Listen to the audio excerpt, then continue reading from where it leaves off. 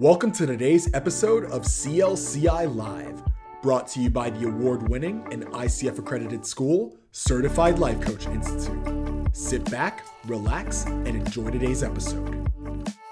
Hello, everybody. Welcome to Certified Life Coach Institute. There's Brooke. I was wondering where she was. I accidentally closed my window and then had to reopen it. So that happened. For those of you wondering why I'm dressed so luxuriously, this is the present they got me. And I'll be wearing it for every live we do from now on. Your uniform. Yep. I have CLCI embroidered on it. Yeah, we should have done that. Oh, my name embroidered on The it. bookcase is kind of perfect, honestly. I know, right? His bookcase background is. Yeah. You gotta find Real, but unfortunately. I think not we can tell real. because when you put your arms up, they disappear. So I think it's kind of a dead giveaway. We need to get you better lighting for your green screen. All right. Before we begin with this topic, I'd like to proactively invite everybody watching to please participate in the conversation, comment, join in on the discussion. We are monitoring chats on several channels, so please put your thoughts, comments, questions, anything into the chat, and we want to hear from you. We are begging to hear from you, so please join in the convo and share your thoughts. Now we can talk about what it is that we're talking about. Yeah, Which is... nobody wants to share, apparently. I thought we had a clever title. I don't know what. We're all being reactive, I guess. None of us are being proactive. Nobody's being proactive. Proactive versus reactive. The benefits and drawbacks of each, and how it applies to coaching somehow, whether that's being a proactive coach or a proactive client. Pros and cons list. Okay. So, Fantastic. I mean, there's a similar word in both words. There's active. You have to be active to be either reactive or proactive. What does being proactive mean to you guys? Well, Now you have me thinking like deactive and like what is the opposite of Post-active. when would I not have to be active, and what would that be? Darn it. Yeah. Sorry. Lisa, you were saying? Yeah. so I forgot which one you were asked now. I got a blank. Did you What does say being proactive mean? proactive? Proactive. Actually, I used it often in my coaching sessions. Proactive means you are prepared. It means you have prepared yourself for possible outcomes. It is a place where you aren't flying off the handle, that you have different options available to you because you have thought them through. I would say proactiveness has a lot to do with consciousness. You're aware of exactly what you want your outcome to be, and you're working towards that outcome or goal or situation that you plan to achieve or be in. I think of being proactive as being responsible and causing events to happen. So if I don't know, I wanted to plant a tree in my yard, being proactive would mean I would go and buy the tree and then plant it in the yard rather than wait for a squirrel to drop an acorn and hope that a tree, grows. Well, it would be planning. I think you would even plan what tree. You'd have research what tree you wanted. So there's some research behind it as well. Yeah. And But there's that component of I'm actively putting my mind to something, and then I'm following some plan, whether it's a good plan or a not so good plan, to enact it somehow. Yeah, I think Lula put it very short and sweet for us, finding a solution before you have to deal with it. Jen? Yeah, I like what she said about finding a solution before you have to deal with it. I don't know. I just think of like health, like being proactive about your health always comes to mind with that word. Finding the solution now, potentially avoiding consequences later. But then my mind is like, can you be proactive and still have consequences? Yeah. Yes, that's Yeah. where being reactive could be knowing how to be reactive could be a benefit rather than just being passive.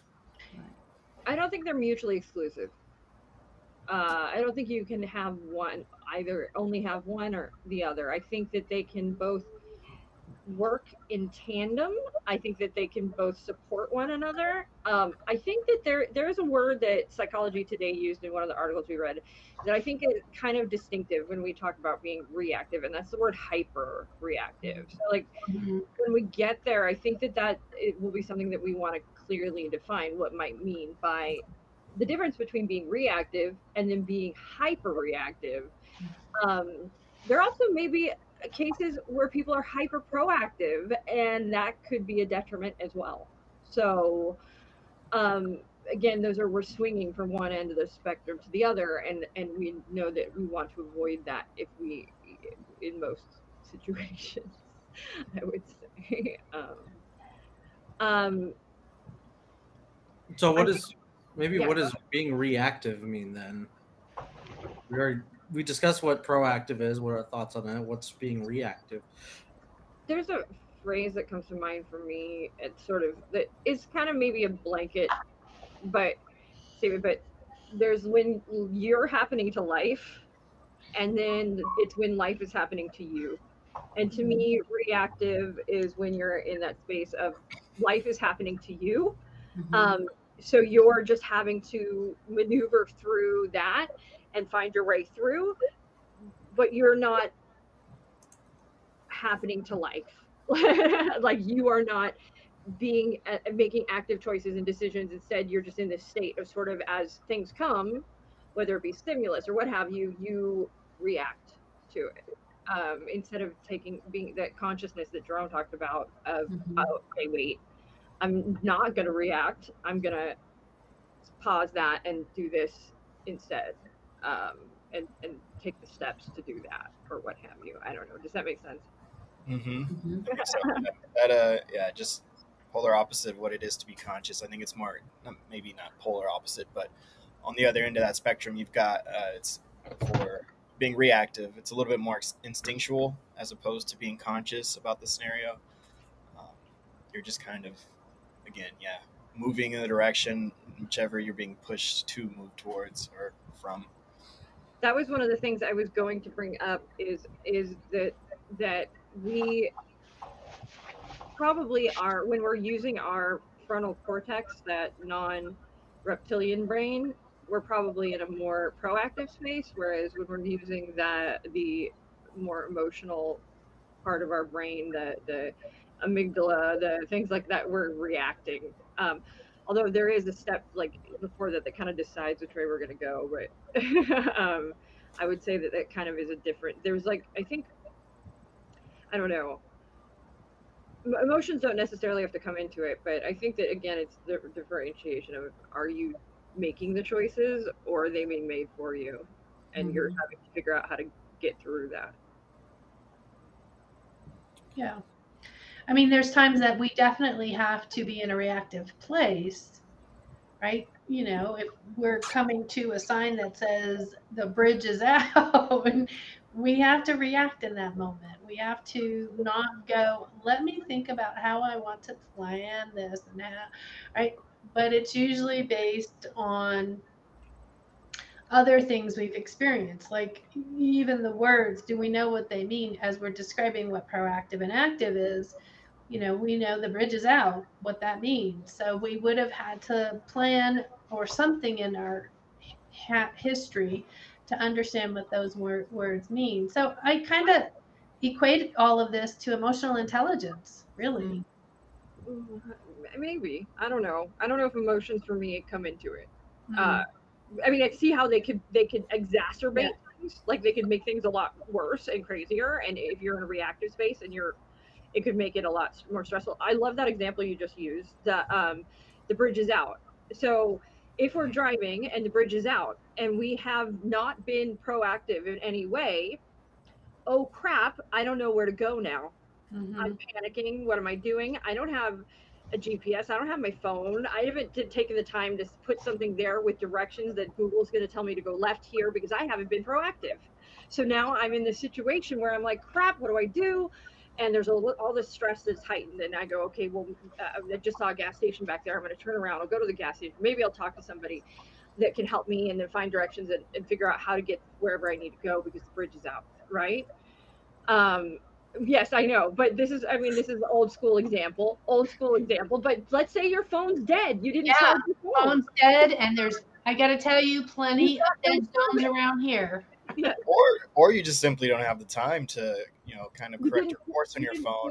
This happened to me literally like a week ago. It wasn't a bridge, but it was a street that typically was open for both ways to go through. And you don't have your friend's address for some reason because you've driven there 1,000 times. Just go right off the bridge. Just keep going. That works. So, Brooke, when you were talking, though, something that I just realized is that I think I was thinking of the word reactive as having a negative connotation, and I realize it's neutral because there are ways of being reactive that are very valuable. And then there are ways of being reactive that may not serve you as much, such as if you're reactive to, a conflict with someone or something like that, which although depending on the intensity of the conflict could maybe save your life if you're reactive enough. True. And that's, 1,000% true. It's not necessarily bad. What we're talking about though, is that I think the reason people fall so heavily on the side of be proactive is because it might make life a little easier if you've taken the steps and charged your phone, made sure you had the address before you left, planned for a little extra time in case something goes awry or there's an accident or traffic, and you're not, you don't have these things that can compound because you've sort of taken a moment to plan for them prior to, and you've been proactive and you're like, I'll get there 15 minutes earlier, just plan for that. And then that way I'm not in this, I'm late and I'm stressed and I used to be a chronic late person for a while. There was a phase and I had to, there were certain things I had to do in my life just to change that. And it was literally in my brain go, okay, I have to leave X amount of time before and then just sort of have all of those things in place and plan that out so that I can be on time and know that when to cut things short and say, stop, that's enough. I got to go. This is and that is something that I had to learn, but it takes proactive steps for me to show up on time to places. But that is all the more beneficial and proactive of me to do because it's going to make everything better if I'm on time. Whereas I think that we get into these reactive spaces when we haven't been proactive. And that's why people go, just be proactive. But the truth of the matter is we're reactive all the time. It's not necessarily bad, but we can serve ourselves often to be a little more proactive. And that's why I think everything leans in that direction. We're not one for labeling things good or bad here. So Anthony wouldn't allow for that. No. Everything's good. Anthony, the arbiter of truth. Yep.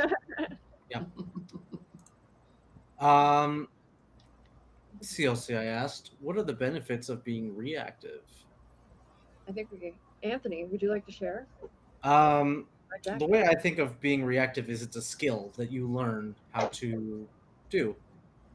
Because if you have a set of plans, in front of you, you were proactive, you made a plan, everything should be going well. Plans fall out all the time. Plans can be very fragile things, and how quickly you can adapt to a situation shows how skillful you are at reacting to a situation. I think they're pretty much interchangeable, adaptation and reaction. I wouldn't say quickly either, necessarily. I would say quickly, or how quickly you're able to. No, okay, put it out. Effectively is what I would use. Effectiveness also means quickness in my mind, but effectively, quickly, and then I don't know, maybe wisely. I'm trying to whatever leads to the most desirable outcome, rather than an outcome that you don't find desirable. Yes. Which may not have to happen quickly. Yeah. Which is a skill you can learn. You can put yourself in situations where you just have to react to the situations as they come up, and then you can analyze, what is my common tendency? What do I tend to do when I have to react to situations? Do I get flustered? Do I panic? Do I go to other people for help? I'm very proactive, but I love having to react. Like, I love being in those situations where I have to think quickly, think on my feet, I think that reactiveness creates creativity.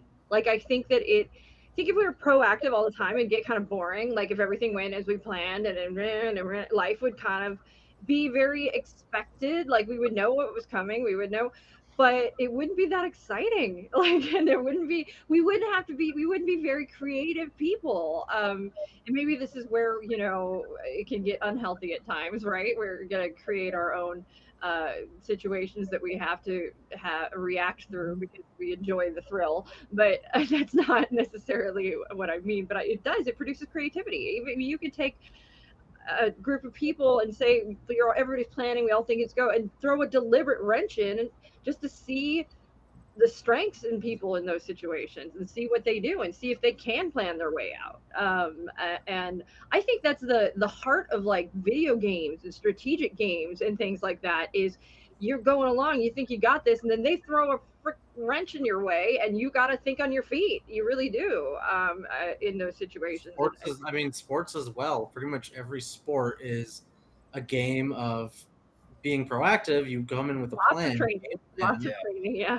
And you have to react to all the changing elements and the randomness and the other team opposing you. When you have someone opposing you in something, then you really have to react. I'm for some reason I just thought of Game of Thrones. We're watching the new series where random horrible situations will just arise and you have to react to it, and you have to react fast because people depend on you. Hello, hi, Ronnie. I just want to say hi, Ronnie. You. And hi, Lula, as well. So yeah, when you have a lot of responsibility, on your plate, and you're responsible maybe for your family. I gotta hold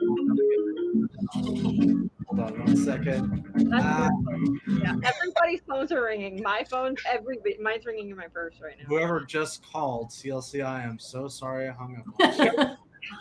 I put myself on do not disturb. Anyways, if you have people who depend on you, your reactions to situations matter, not just to you, but to people you work with, your family, your friends, things like that. So your ability to react well in situations. I'll say not only that, though, like a really proactive person is planning for like the reactions of other people. Like they are like that is part of like the planning process as well. So it was probably may do this or this. This is how it's going to go. So this is how we're going to account for that. And then they're really trying to get but it doesn't always go as planned. A lot of times it probably very much does not. Lisa, I have an example of something that I witnessed. It was witnessing as you guys are talking. I thought of the two motorcycles got in a major accident in front of me. I was back in Cali at the time on the 405 going north, going home. And these two young men were doing crazy stuff, popping wheelies. One nailed like the edge of a car and then proceeded to crash and then crash into the other motorcycle on the 405 before COVID. So that's a busy freeway. And interestingly enough, the reaction of the busy highway is everybody gave them lots of room.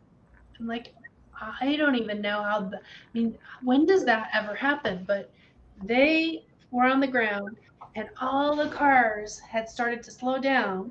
So their reaction to the crazy Papa Wheelie is cars started slowing down. On the 405, it came to a complete stop for these, I want to call them yahoos who are popping wheelies unsafely, no helmets, t-shirts, right? Not even landing on the ground. They were not thinking proactively about But that's what They weren't, but pardon? they weren't, but others were. Yes. But others were, but they're reacting. So where does proactive and reactive? The 'Cause proactive, that was kind of both, wasn't it? well, it comes, I think the proactive is that they have had enough experience and knowledge to recognize what's going on in front of them and then know that they need to slow down and proactively give them, like, know that if they don't, I think that where if it had another reactive is if a car had been distracted and then saw it and then ended up swerving at the last moment and we're reacting. That's a big reaction, right? And it can cause a chain of other reactions as well, which is kind of, I think that's the other reason that people drive home this concept of you must be proactive, because I think it what it does is it generates not conformity, but a consistency, conformity too for that matter, but consistency. And what does that do for everybody else? It helps everybody else be able to predict, and so it's like a self-sustaining sort of, and if you're proactive and I'm proactive, then everybody's plans are all going and we all know what's going to happen and everything's puppies and kittens and it's great. And so I think that's why that people really push for this proactive mindset is not, it's for self-preservation as well. It's for your success and for the success of everybody else around you. Because how many of us want somebody who is completely unpredictable in their lives? Like, the wild card, as much fun as it is in theory, is can be a little terrifying. Ronnie brought up, but when you're fully present for other people or in a situation, you don't have to be proactive. You react to what you hear and witness out of your core values and personality. That, to tie that into coaching, the coach is mainly reactive, and at least from my point of view. I think, let me explain why. Brooke, you're shaking your head. When you come into a coaching session, you can't know really what your client is going to say. Oh, but I think like, I'm talking about in the coaching session, you're not leading the coaching session as a coach. You're partnering. You're not saying, hey, we are going to work on this. The client tells me what they want to work on, and I react to that by asking a question, delving deeper, and I fully expect the client to be the one providing the information, and then I'm reacting to it as a coach. Okay, and yes. just going from there. But in order for you to react as a coach, you have to have done it metric ton of things proactively. Yes. Like, you can't be emotional in there. You cannot be in a space that you can take on their stuff. You have to know how to ask questions. You have to know how not to be a fixer. You have to, like, there's like this whole world of things and tools that you have to have proactively put into place to ensure that you are still coaching, so that you can react in a way that is not, that is coaching. Yeah, and I'm only speaking strictly inside of a 1 hour coaching session. I think you're still being proactive too. I think one can not exist without the other. Honestly, I think they both have dependency. What is that? The yin and the yang. They have dependency on each other. As interdependent as they are, they do have some dependency with each other, because in order to, let's say, not overreact, we're not talking about the overreact, right? We're talking about react, which is you have to have had some proactive behavior in order to have some reactive behavior, and conversely, you have to have had some reactive behavior so you have had the learning curve to be proactive. So I honestly don't see how they can be really just segregated. I mean, I totally agree with Anthony and you and both points 100%, because we do have to be reactive. We do have to be, that's what that curious is, that not having the answers, but it just, there's so much training that has to go into that, being capable of being that. And so there's like a world of proactivity where you gotta, as a coach, get your stuff together to be able to do this and actually show up and be coaching and not be doing other things like, you know, psychiatry, giving advice, being. That's what I meant about being reactive is a skill that you have, not like a personality trait. It's a skill that you have to develop so that you can make wise, effective choices and quick choices as well, if you worry about that when you're in the coaching session, because you don't have, weeks to think about and ponder what your client said. You have only an hour. Yeah. So you can, holding the silence is great to think about what you're going to say. Don't hold it for the entire session trying to think about how you're going to react, or saying, can I pause this coaching session? I need to talk to my mentor coach about what you just asked me.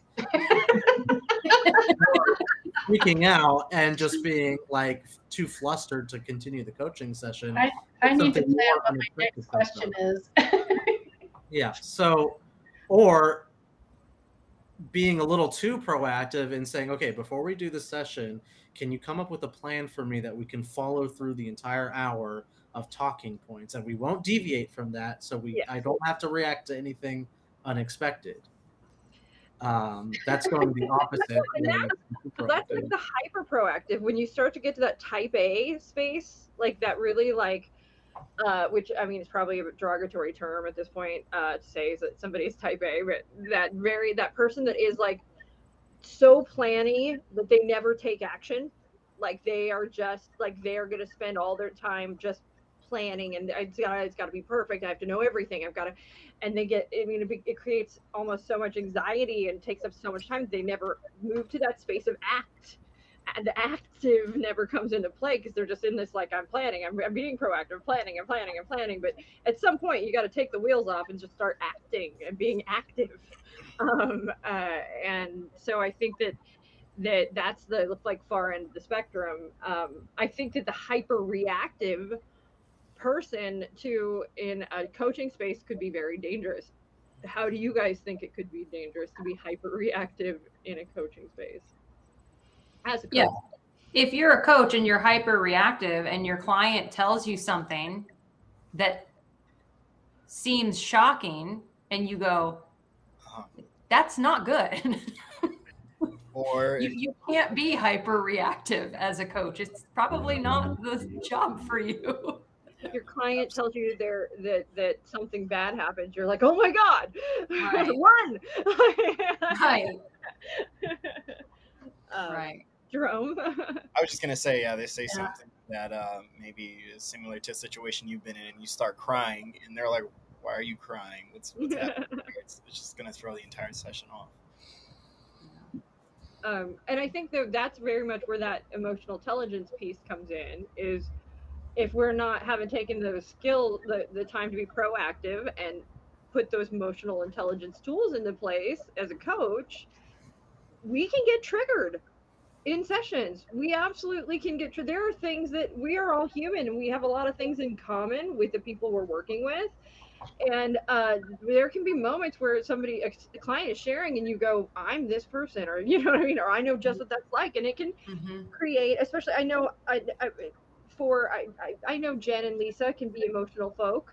No. Not to say that Jerome and Anthony are not capable of the same things, but within that space, I know that like it takes some conscious awareness. Okay, don't be emotional, don't be cryy, don't be cheerleader. Like I just think about those, because I can cry at a commercial, like I can cry for the stupidest things, and I'm like, I gotta have my tools in place not to do that. Or to get upset, or to have emotions as a coach in a session. Really. Hi, Danger would like to say hello. Apparently. I did not proactively put him in the bedroom, so he's allowed to roam free. You also didn't react when he jumped up there. Like, you were unbothered. I would have like freaked out, like if he jumped up. I'm used to it. So maybe what are some other things the reactive coach would do? The hyper-reactive coach? Hyper-reactive, yeah. In a session. They I could would easily be caught taken down rabbit holes. I would imagine it would very easily be able to be taken down a rabbit hole with a hyper-reactive coach. a coach that's quick to refer out, maybe too, not allowing their client to actually speak their piece, and prior to them actually realizing that potentially this can be handled with coaching, they hyperreact and just, you know what, we can't do this. Let me refer you to somebody else. Yeah, I think, Jerome, that's a really good point. It makes me think about when a client says something about their past. A hyper-reactive coach is going to be like, oh, we can't go there. We can't go there. That's therapy. Can't talk about the past. They're going to like have that, you know, hyper-sensitive reaction to it. And it's not always true. The past can be spoken about. It's not like it's taboo. It's just you have to stay in what it means in the moment, what it means today. I think it would be really hard for a hyper-reactive coach to hold silence. Oh my gosh, they're so filled with advice.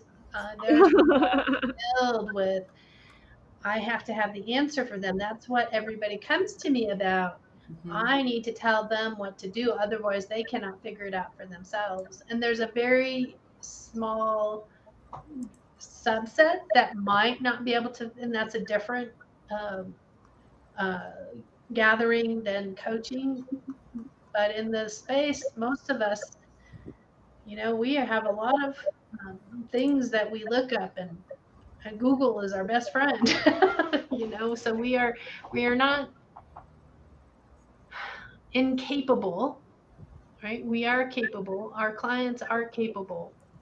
That subset might be incapable. So the capable clients can absolutely figure things out for themselves, but sometimes they just need that, and which is where that coaching comes in, that space where they can learn and grow with that safe co-creator of designing on, as me, the client, what best suits me and where do I want to go, and challenge me and blah, blah, blah, blah, blah, all that detail. I'm just thinking about hyper-reactive coaches and the things that they could do. I mean, I think that coaches also risk being hyper-reactive or reactive to, I cannot see the word. When they move to find a solution with the session.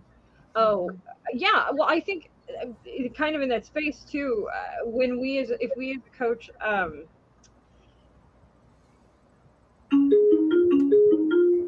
oh no. Quick, she's right quickly. Okay. None of us turned our phones off. Too quickly, yes. To find a solution. I agree. Like, we've got to solve this. We've got to, and that's almost, I don't know if we call that hyper reactive. That could be hyper proactive too. Just deciding that there needs to be a solution when the client may not need a solution. We just gotta ask what they need, and instead of trying to present it with them or deciding what they need, because that could be hyper proactive. Truthfully, okay, what are we going to do to solve that? Well, if the client hasn't presented that they need a solution for it, we're not the ones that need to tell them that they need that solution. Do you think a hyper-reactive coach also, when a client brings a goal or a problem that they want to solve, that the hyper-reactive coach immediately just focuses on that rather than going deeper and coaching the person as a whole and seeing what's really under there? Yeah, that was the problem for sure. Yeah, I think so as well, because like a coaching session, really, if you wanted it to, could be resolved in 5 minutes. Okay, you tell me what you're going to do, what you want to do. Okay, tell me how you're going to do it. Okay, you told me how you're going to do it. Go do that. We'll meet next time. Just like, the pure reaction to get the coaching session done with as fast as possible. You know, that's. But I think that not a good coaching session, but it's just a reaction. But that's where those proactive pieces come into play, where we as coaches know, okay, people are coming to us. Why are they coming to us? Well, they're coming to us typically because there is something in their lives they want to accomplish. They have not been able to successfully accomplish yet by themselves. And it may not be yet. It might be something that they've just always thought about, but they just haven't done it. But it is yet. Like if we have, I'm here. I want to be here. I may not even know what here that I want to be is, but I just know I want change. I know I want something to be different, right? And that's the truth. People aren't hiring any coach because everything's perfect and they've got everything they want in the world. They want for naught. We're going to coaches because there are things we want to do, resolve, handle, etc. And so what we as coaches know, we've proactively, is that there are some things that if we've gotten our training that need to happen that will help assist that person get to that point. And while we do let the client lead, we know that emotional relevance, SMART goals, we know that there are very tangible tools that we bring this knowledge with us, and we coach our client to those spaces. Yes, they're leading, but the reality is these tools get used in there, and those tools have all been learned proactively, and that's what really fills out the session. We know to listen. We proactively learned to listen to our clients for those moments, when to challenge our clients, when to do all of those things. Otherwise, Anthony's right. The session would be 5 minutes and be like, okay, and I don't think many people would be back, and I don't think a lot would be accomplished. So I think that is, because that's what you're getting in the outside world, ultimately, most of the time. You're getting that non-coached reaction. You're getting that advice. You're getting all of those other things. And then as a coach, we proactively learn the tools to not be entirely, and we use them reactively in the session. There we go. As needed. One thing that I do want to acknowledge, though, in either situation, we are being active, which is, I think, a good thing, because at least we're doing. If we're being proactive or reactive, at least there are things happening, and we're not just stuck in this space of just do nothing. Yeah, a lot of the blogs and videos I've seen will say that, like, they'll make evaluations and give traits to people who are proactive and reactive. I don't really like that, but one trait I see is like, oh, reactive people are passive and they just let things happen to them. I don't think that's true. Like, I think the opposite of being both proactive and reactive is passivity. Things will happen to you and you don't react to it. It just happens, and that's the new state of things. You're not reacting to it to change the situation, nor were you proactive to prevent it, or have a situation you'd want. You just accept a new situation as is, and that's being passive, which there are probably situations in coaching where the client realizes they just need to be passive in a situation and maybe find acceptance. But most of the time, the client is wanting to achieve something or wanting to come to some sort of resolution, which requires them to either be reactive or proactive, which I guess kind of dovetails into, now, instead of looking at the coaches, we're looking at the clients, our proactive and reactive clients. What does that mean exactly, too? Like, for our clients, should we as coaches be seeking to identify whether our clients are being proactive or reactive? I am even on the fence of maybe even filtering your clients to see if they're proactive, reactive before you even start coaching them. I tend to enjoy coaching my proactive clients more than I enjoy the reactive ones, because they come into the coaching session with an agenda and things they want to talk about. Where sometimes coaching the reactive clients, it feels like it's pulling teeth at times, and they're waiting for me to take the lead. Or the ones who come in and have no idea what they want to do or what they want to work on. That's so interesting. And I'm not shocked now hearing you say that, Anthony, because I actually like the other client. I love when someone comes in and they have no idea what they want to talk about, because to me, it's a blank canvas and like the sky is the limit. And usually what's under that, I don't know what I want to talk about, it surfaces no matter what. It comes in the conversation. And they're like, oh my gosh, I can't believe that came out. And I'm like, so, okay, let's talk through that. let's not lose this. Let's I think this is a great point. How do we, so Anthony's preference is the client that comes in with the plan. Your preference is the one that comes in without the plan. So what would you tell Anthony to assist him with the client that comes in without the plan? How should he approach that as a coach to have the same result you do with it? Yeah, give me some advice, Jen. Okay, so I'm going to give you advice, but it's going to be from Sam. It's not mine. So Sam had the most amazing video put out in the alumni chat. And there was a quote that he said in the video that stuck with me. And so my advice would be this quote. And that is, he said, a coach's job is not to share advice, but to invite them to share the pieces of themselves that other people don't give them the space to share and make sense of.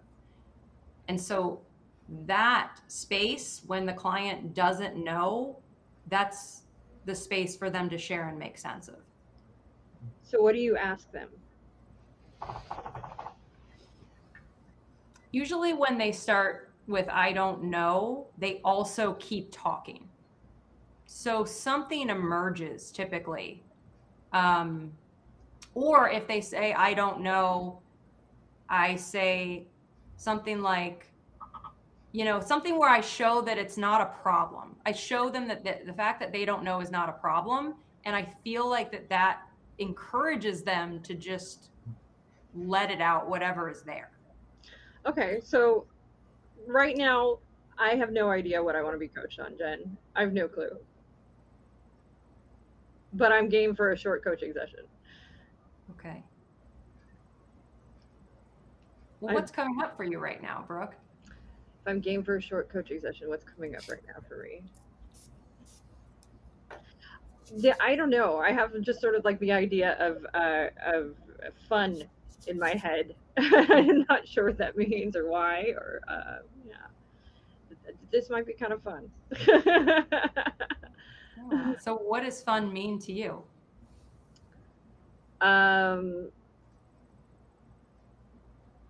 Fun, that's a good question, by the way, because I don't think I've ever defined fun. Because it's just something that I just expect it to be. But truthfully, if I had to really think about what fun is to me, it's something that is intellectually stimulating. It is something that it's challenging at times, maybe, but also there's a degree of, I guess, community or creativity in it as well. I like the thought exploring the unknown comes forward for me too. That's always fun for me. Just anything that is sort of a space that is new and exciting. That's where I find my fun, I guess. Which can happen anytime, which is kind of cool. Can happen anytime. Yeah. Like, this is fun.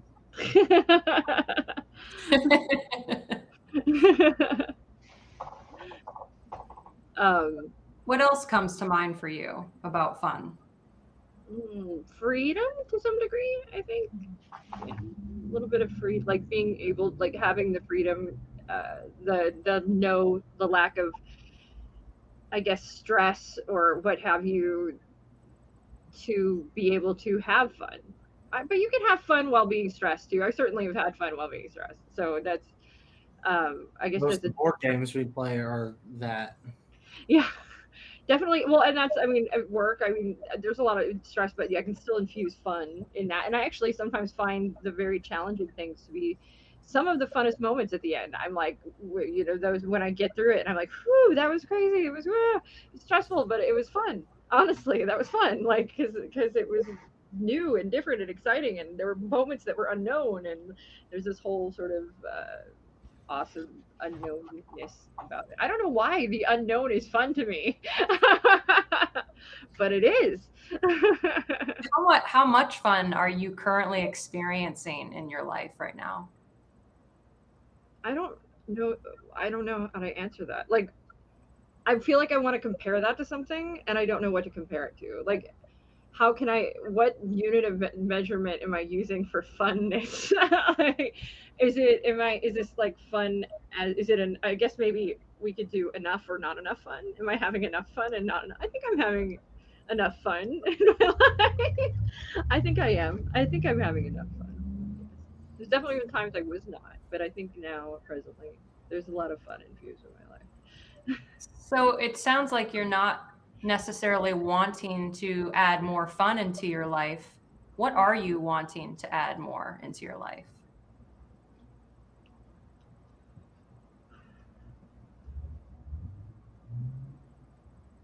Good question. I don't know.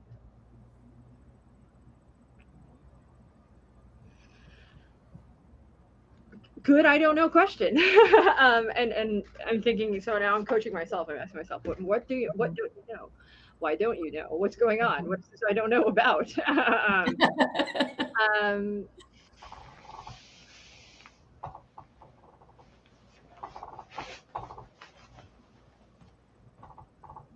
Honestly, at the moment, I feel very, I guess, kind of satisfied with what is happening in my life. I do. I feel very whole at the moment. There might be a few things that are missing. I like one or two. Something that comes up on occasion, which is I do miss my film and creativity life a bit. I feel like I have not been feeding that, but then I tell myself, well, Brooke, you're streaming, you're doing other, like that exists, and you've just carved out a period of time for this other thing that you love a lot too now that you didn't do before. So that's okay. And that film thing can wait until the next. Like I keep saying, this year is for streaming. Next year we'll decide what next year's for. But I'm gonna just focus on streaming this year, and see what happens. And so I just remind myself that, and I'm okay. So, there is this feeling of like I can always do that. It's okay. That exists. It's not gone, and that helps. But that's probably the only place like I have to check in with myself. Is am I still serving myself as a creative human being? And what am I doing to still serve myself creatively? Because that's a very important part of my life. That used to be the primary thing in my life. I lived my life as an artist, and that was how I made my living. And that was my primary, mind you, there was like a lot of other elements to it. It was more I'm being a manager, I'm being all of that. You lose some of the creativity, but I could definitely say, no, I made my living as an artist. This is what I do. You too can do that. And I'm not making art on a day-to-day basis like I used to. Like I used to do it in some regard or another, like whether it be graphic design, whether it be I was creating some kind of visual art, we'll say, or written art. And I'm not doing that as much these days. And I definitely have moments where I'm like, am I still myself? Identity crisis moments. And what am I doing to make sure that I am still that human being and I haven't lost that part of myself? Just got deep fast. See, that's my point. When you don't know what to coach on, it can go to really, really amazing places. So, well, okay, there you go. I think that was a good demonstration. How do we tie that back into being reactive versus proactive? So for me, it's reacting to the client doesn't have anything to coach on. And I guess being proactive by anticipating the potential for that and knowing that that's not a problem. Being proactive, knowing that it's not a problem, allows me to react to it the way that I do. So this has helped me kind of think about more about the different types of reactive clients, where there's the reactive client who doesn't know what they want to coach on, but it made me think about other types of clients that might be out there too, such as the clients who are waiting for coaching to happen to them. And they're waiting for the insight to come from the coach, or waiting for the right question maybe to open them up. Or that's maybe the client I think I struggle with more, as opposed to what I just saw, which was, there might not be something to coach on immediately, but there is stuff if the coach digs deep enough, then there's a well of information that can spring up. But I think maybe what my issue is the client who sort of waits passively for the coaching to happen and is hoping for a result. Whereas my preference are for clients who are willing to open up and are willing to be active engagers of the coaching session and bring stuff to the table. Mm-hmm. I think that this is something, Lisa, you can speak to this too. Like, there's a reason Lisa and I will both go on occasion. We really only want to work with level 2 students when we're doing like staff student coaching stuff at times. People who have finished level 2 have completed it. One of the reasons we do that is because we hope that those people, because what we're looking for when we're doing staff student coaching is typically a more advanced kind of session. And when we say more advanced, that's a session where people are digging deeper and they're willing to go to those deeper places. And Lisa and I have had this conversation a lot of times, is that there are coaches out there that are staying surface, and all of they're going to get is clients that stay surface. Like, that's the reaction. Like attracts like. The coaches that are willing and ready to go deeper are going to get the clients that are willing and ready to go deeper. And you're going to start to, I think that's why there is a degree of sort of sometimes vetting or a lot of sort of more abrasive marketing from some coaches and stuff like that. And this isn't an attempt to get the clients that are ready to be in the same place as they are. You take like Dan's marketing can be very kind of deliberately emotionally charging. Like, he coaches dead people. He coaches people who've been dead on the inside. And right there, he's telling you, I'm looking for the person that feels like this and wants to change and is willing to do the work, take the time, pay the money, etc., to come back to life. And that's a very much deeper level of coaching. And he's proactively putting that message out there for those clients to come through his door, the ones that are ready to do that work. I understand why you would struggle with the clients that are looking for the coach to give answers. And the sad thing is, the clients that are looking for that coach, I think really, really looking for that coach, are going to go into and find the coaches that are going to give them the advices and the answers. And that's not going to challenge them to grow. And it's kind of sad, because they're going to be stuck in a place that is not, until they got to get deeper and they got to be willing to go there. It's a very dependent cycle that you're talking about when they go in to get that advice piece, because what we're trying to do as coaches is to build on their self-trust, right? To build on their getting out there and, we're experimenting to see what works and what doesn't work, not being told. I mean, they can go to their mommy and daddy and their brother, sister, whoever else in their world can be told by them what to do. We don't need to be telling our clients what to do. And frankly, most of them don't follow what they're told to do. I mean, look at your kids. Those of you that have kids out there, teenagers especially, right? Because they're becoming more independent. They want to fly those wings. They want to flap those wings. They want to, or think of yourselves when you were the teenager, right? You wanted to be more independent from your parents. It reminds me of one of my favorite sayings is, the only idea a person likes better than a good idea is their own idea. Yeah. And I think it's very deliberately worded when we say a good idea, then their own idea, is that they're willing to ignore good suggestions for their own idea. Like, they're 100% willing to do that.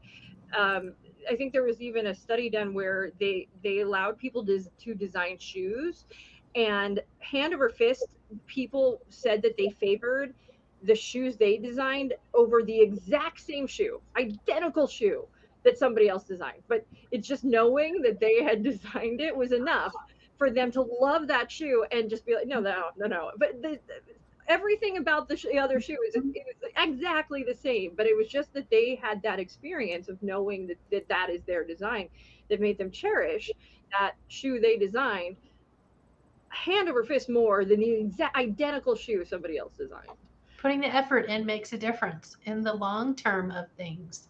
Just like that person designing the shoe and chose their own, right? The same thing is going to happen. I mean, that ability to critical think, self-critical think, is a build upon resource. We want that for individuals to have their own resource, not to be the dependent go-to, let me tell you what you should do.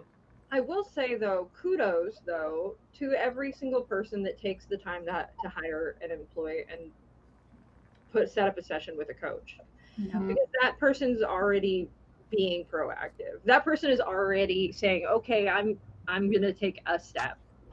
Yeah. And so maybe we can't lose focus of that first point and get frustrated quickly or what have you when they come in and are looking for answers. And we have to stop and remember for ourselves internally and acknowledge, well, wait, they're here. They took the time to be here. They didn't just blow us off. They actually showed up. They're still trying. There's an effort and a proactivity there going on, even if they aren't sure where they're going and what they want and are looking for the answers. How do we as coaches help them to figure that stuff out? And it's probably going to be a longer road, which is going to be more frustrating, I'm sure, but or could be frustrating, but Anthony just likes it when it's easier. That's why. I mean, it seems reasonable it's like, it's an easier session. It just happens more naturally. It feels like, not saying that you should avoid really those harder sessions or just react to them negatively and be like, okay, well, I guess we're not coaching today, but next week. I issue you a challenge to some degree. No, I refuse this challenge. It's not easy. I wonder though if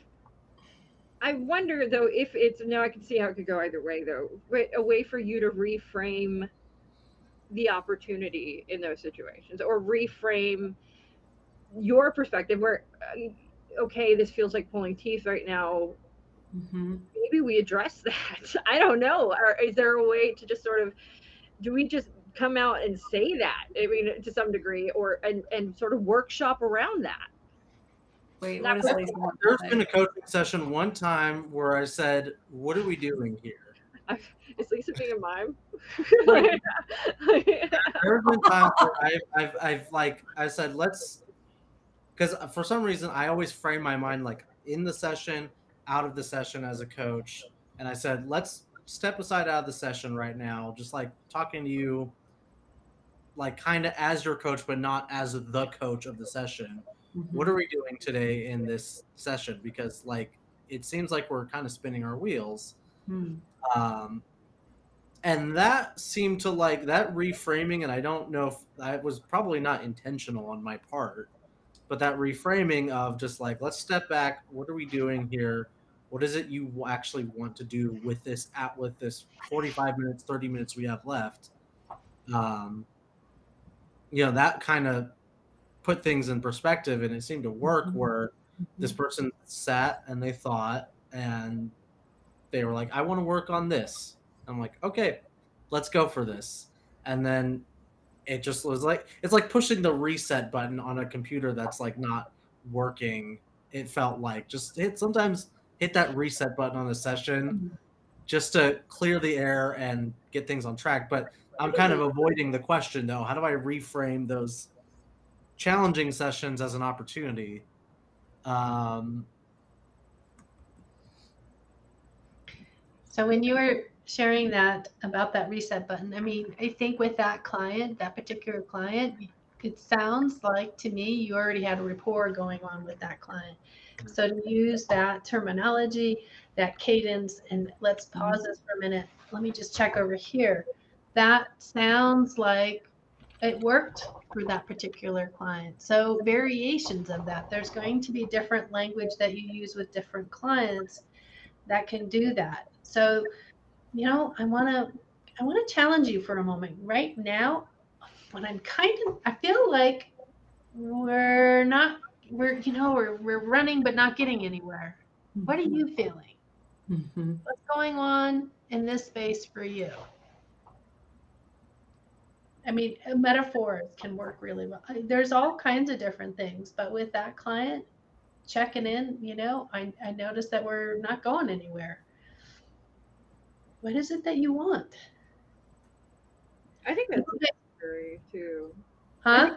I think if that's like, if you've got a client that's, doing the all over the place thing, right? I think it's necessary to do what you just mentioned. I think it's prudent of us as a coach to, at some point, before it gets to 15 minutes before the hour's over, just at least check in and go, okay, this has been all over the place. We got X amount of time left. What do you want to do? What are we doing to make this coaching session where you walk away feeling like this was a good session for you, or we accomplished something here? And that lets them know, well, I just want to keep going. If they can say, I just want to keep doing this for the next 15 minutes.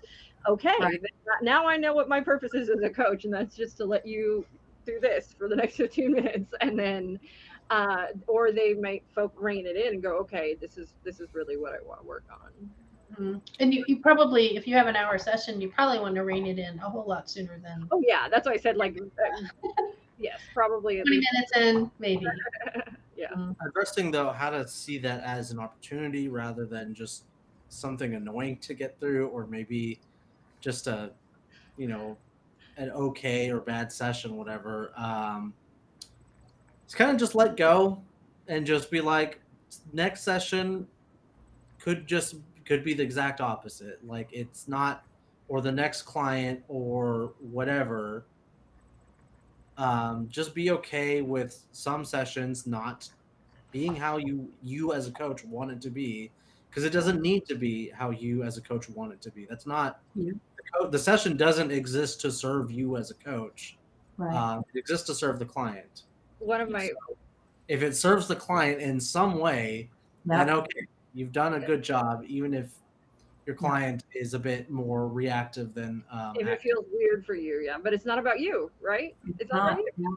So one of my favorite sayings also sort of came forward for that, and it might be something that I could repeat to myself in that situation, or tell myself afterwards, would be, it's just for now, it's not forever. So like, just know that this session, it's just for now, it's not forever. This hour might feel like forever because it's not doing what you want it to or going the way you feel like it should, but it's just for now. But what you're talking about is being attached to an outcome. And that's part of our training, is to not be attached to an outcome. Mm-hmm.